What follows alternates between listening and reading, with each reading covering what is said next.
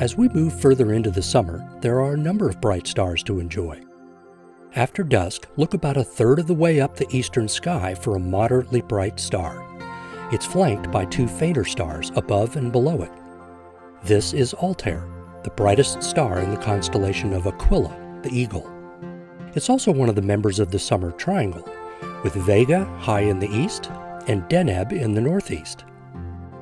Altair is the 12th brightest star in the night sky and one of the closest to Earth, at a distance of only 16.7 light years.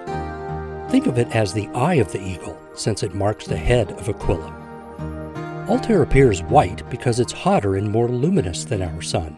It's also close enough for us to measure its rotation, which spins 65 times faster than our Sun.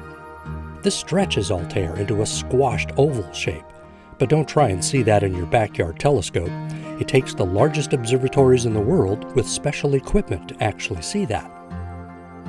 The star's Arabic name is Al-Nasr Altair, meaning the flying eagle, a fitting name for the brightest star in a constellation that is presented as an eagle across multiple cultures. Ancient Greeks, Babylonians, Egyptians, Sumerians, Aboriginal Australians, all of them shared the view of Aquila as an eagle or predatory bird.